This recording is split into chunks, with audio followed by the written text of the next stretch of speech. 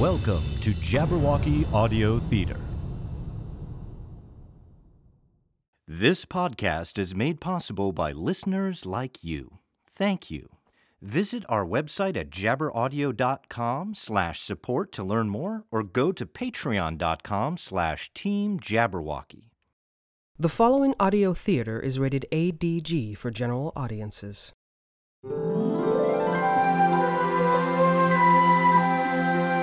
Jabberwocky Audio Theater presents Through the Looking Glass. Today's presentation, The Sleeping Beauty in the Wood, by Andrew Lang, originally published in the Blue Fairy Book in 1889.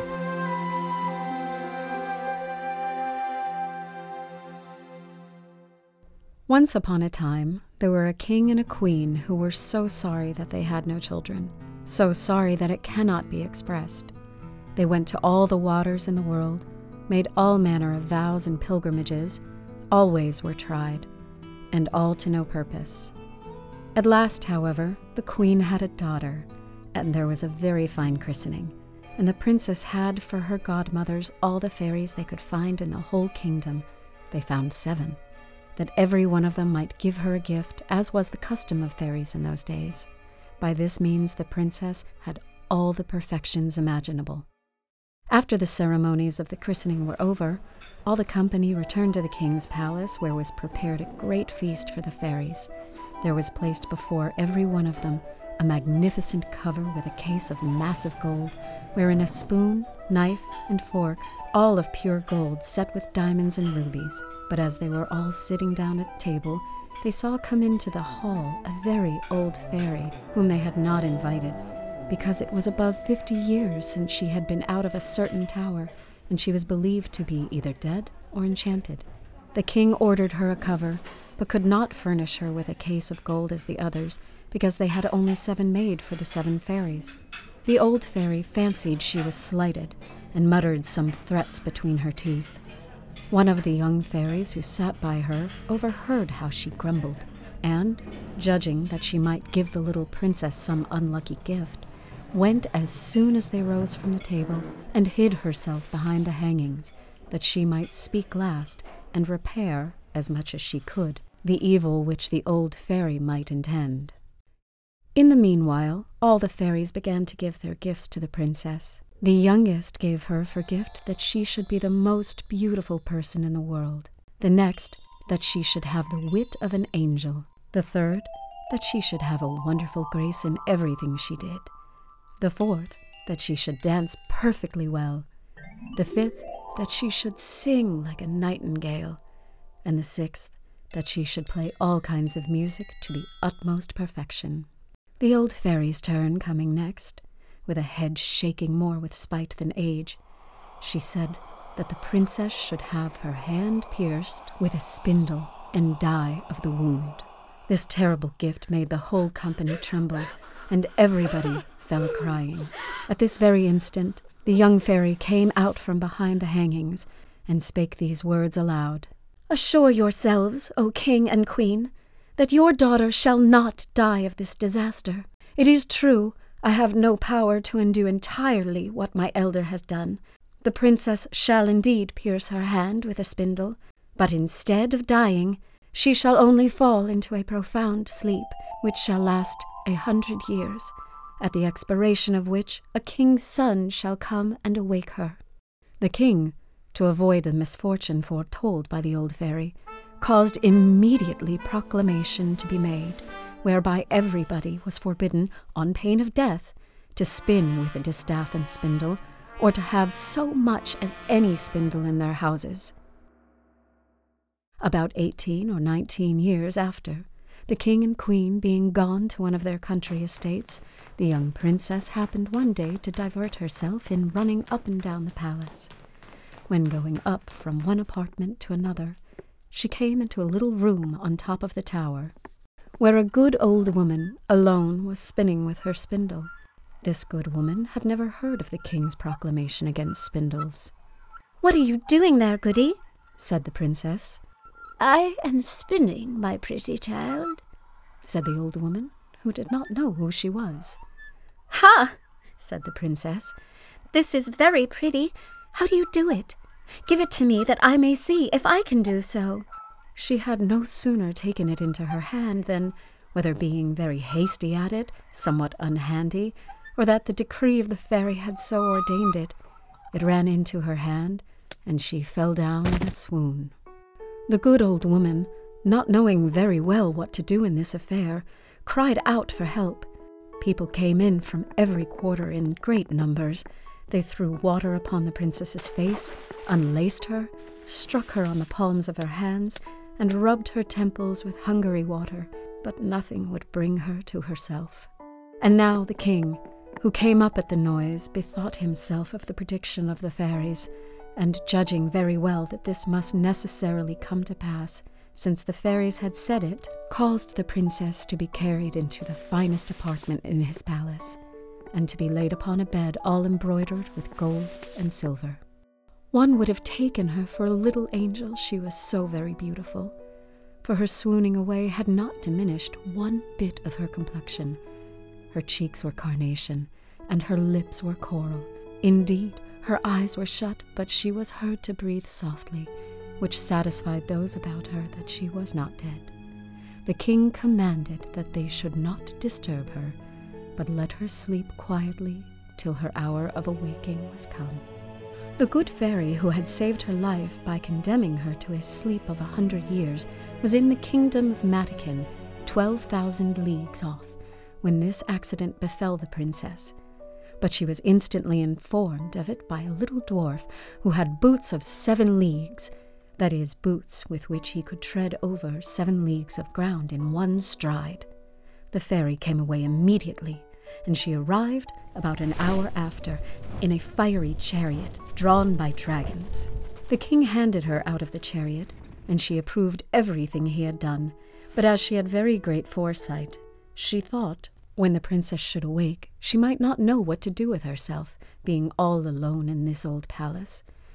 And this was what she did. She touched with her wand everything in the palace, except the king and queen.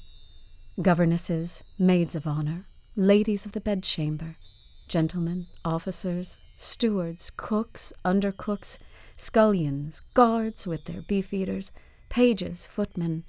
She likewise touched all the horses which were in the stables, pads as well as others, the great dogs in the outward court, and pretty little Mopsy too, the princess's little spaniel, which lay by her on the bed. Immediately upon her touching them, they all fell asleep, that they might not awake before their mistress, and that they might be ready to wait upon her when she wanted them. The very spits at the fire, as full as they could hold of partridges and pheasants, did fall asleep also. All this was done in a moment. Fairies are not long in doing their business. And now the king and the queen, having kissed their dear child without waking her, went out of the palace and put forth a proclamation that nobody should dare to come near it. This, however, was not necessary, for in a quarter of an hour's time there grew up all round about the park such a vast number of trees, great and small, bushes and brambles, twining one within another, that neither man nor beast could pass through, so that nothing could be seen but the very top of the towers of the palace, and that too not unless it was a good way off. Nobody doubted but the fairy gave herein a very extraordinary sample of her art, that the princess, while she continued sleeping, might have nothing to fear from any curious people. When 100 years were gone and past, the son of the king then reigning, and who was of another family from that of the sleeping princess, being gone a-hunting on that side of the country, asked what those towers were which he saw in the middle of a great thick wood. Everyone answered according as they had heard. Some said that it was a ruinous old castle haunted by spirits. Others, that all the sorcerers and witches of the country kept their Sabbath or night's meeting. The common opinion was that an ogre lived there, and that he carried thither all the little children he could catch, that he might eat them up at his leisure, without anybody being able to follow him, as having himself only the power to pass through the wood.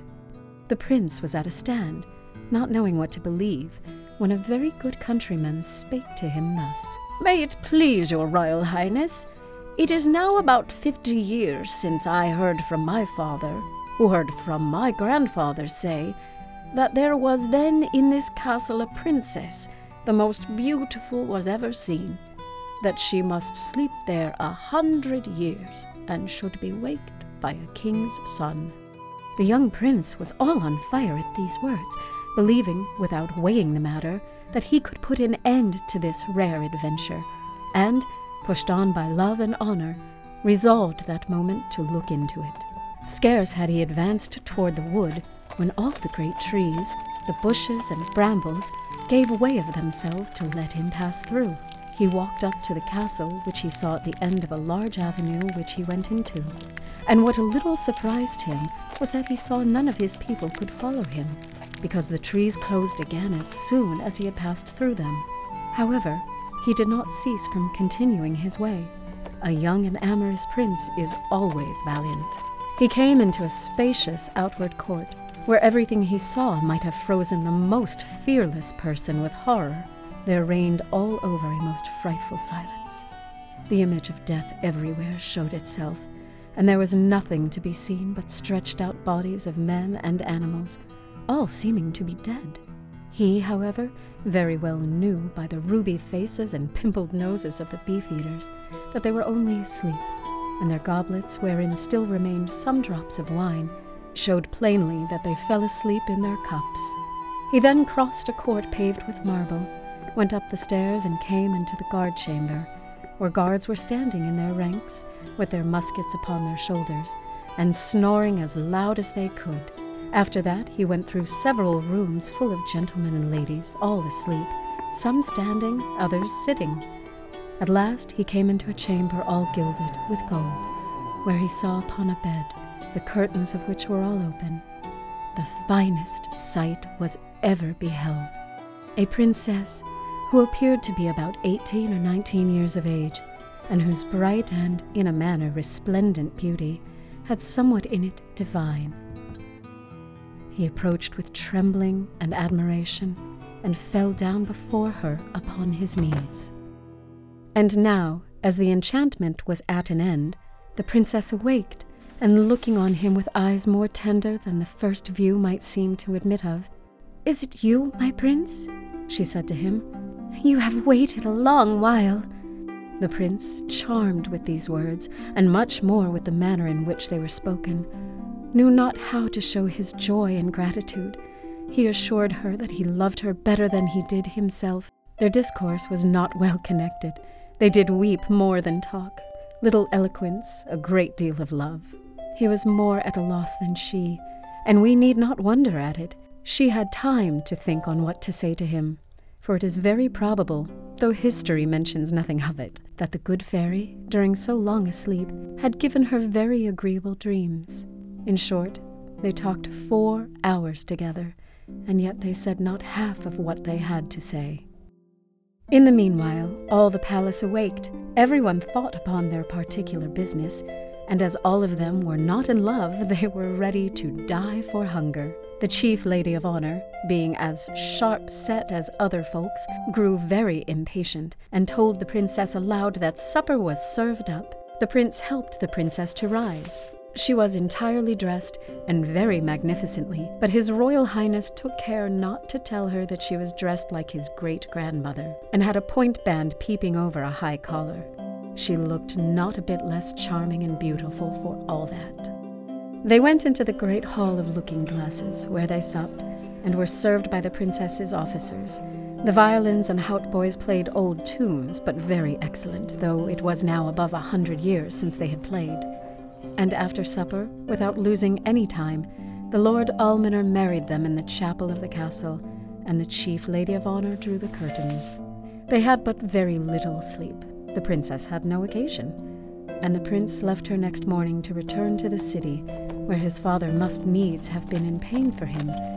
The prince told him that he lost his way in the forest as he was hunting, and that he had lain in the cottage of a charcoal burner who gave him cheese and brown bread.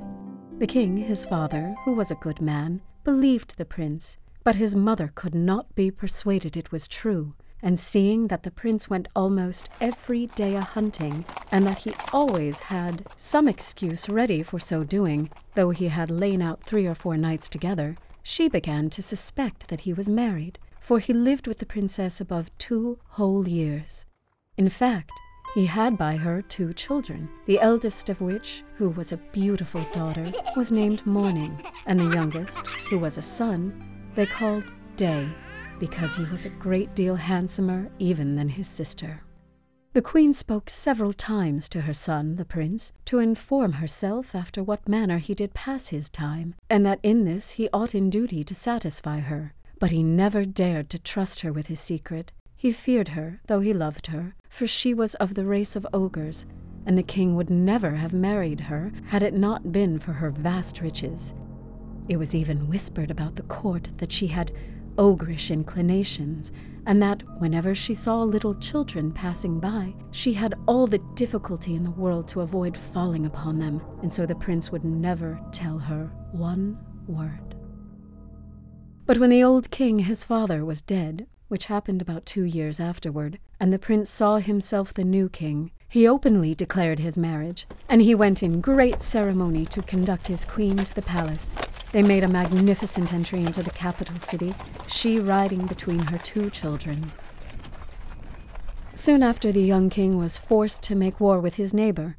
He left the government of the kingdom to the queen mother, and earnestly recommended her to care for his wife and children. He was obliged to continue his expedition all the summer, and as soon as he departed, the queen mother sent her daughter-in-law to a country house among the woods, that she might with the more ease gratify her horrible longing. Some few days afterwards she went thither herself, and said to her clerk of the kitchen, I have a mind to eat little Morning for my dinner tomorrow. Ah, madam, cried Robert, the clerk of the kitchen. I will have it so, replied the queen mother, and this she spoke in the tone of an ogress who had a strong desire to eat fresh meat. And will eat her with a sauce, Robert.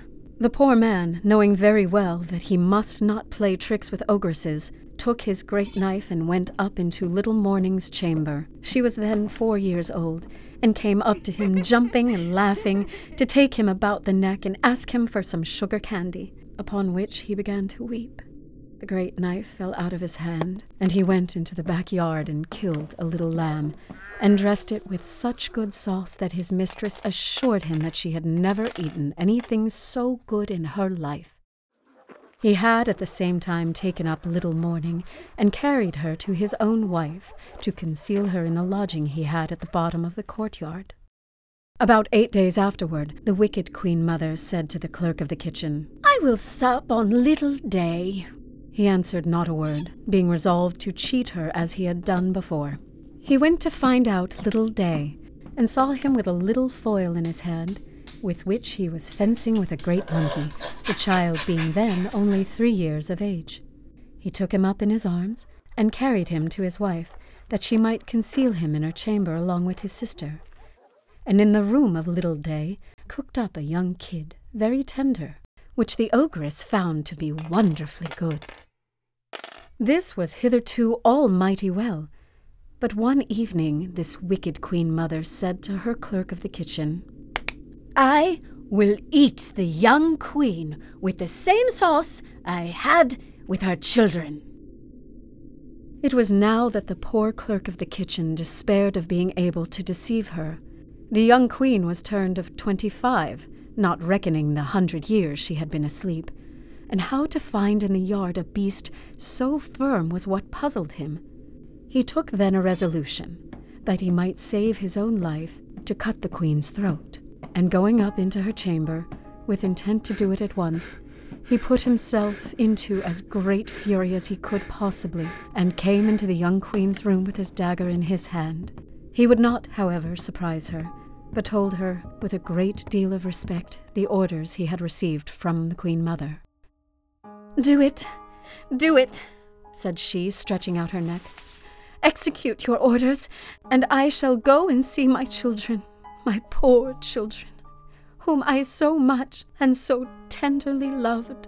For she thought them dead, ever since they had been taken away without her knowledge. "No, no, madam," cried the poor clerk of the kitchen, all in tears. "You shall not die, and yet you shall see your children again. But then you must go home with me to my lodgings, where I have concealed them, and I shall deceive the Queen Mother once more by giving her, in your stead, a young hind."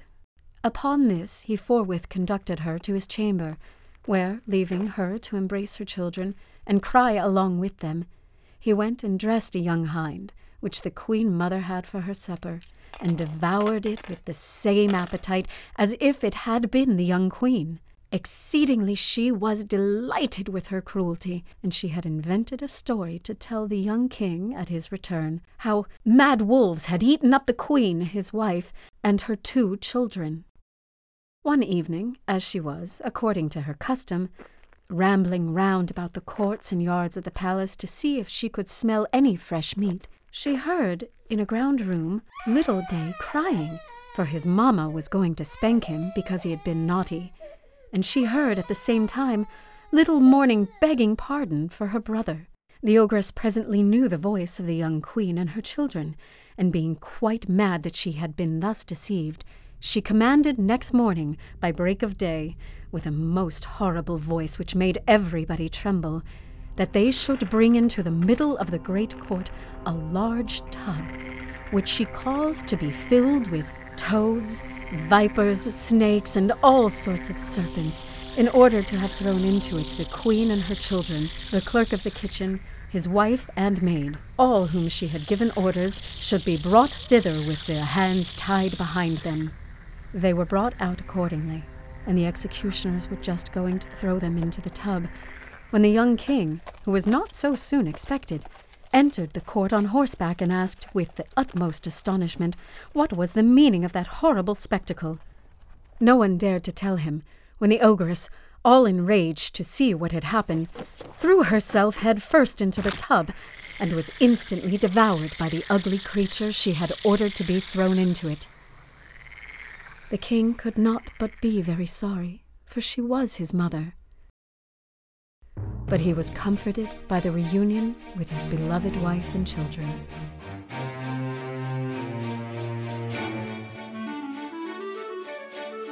You've been listening to Through the Looking Glass from Jabberwocky Audio Theater.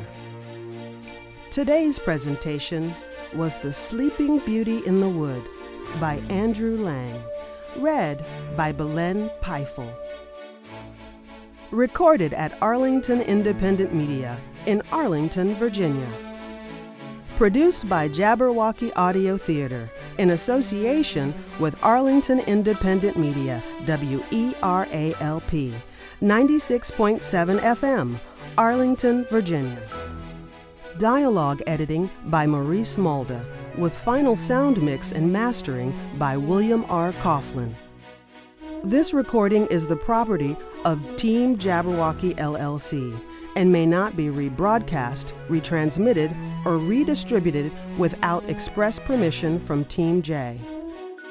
For all the latest episodes and information on Jabberwocky Audio Theater, visit jabberaudio.com. If you're enjoying Through the Looking Glass and the other yarns we spin at Jabberwocky Audio Theater, be sure to subscribe and share, and please rate and review us on Apple Podcasts. Check out our Patreon page at patreon.com/Team Jabberwocky for exclusive content and to help us continue to bring you further tales of high adventure and mysterious suspense. Until next time, this is Kim Davenport saying thanks for listening, and stay tuned for the next thrilling production from Jabberwocky Audio Theater.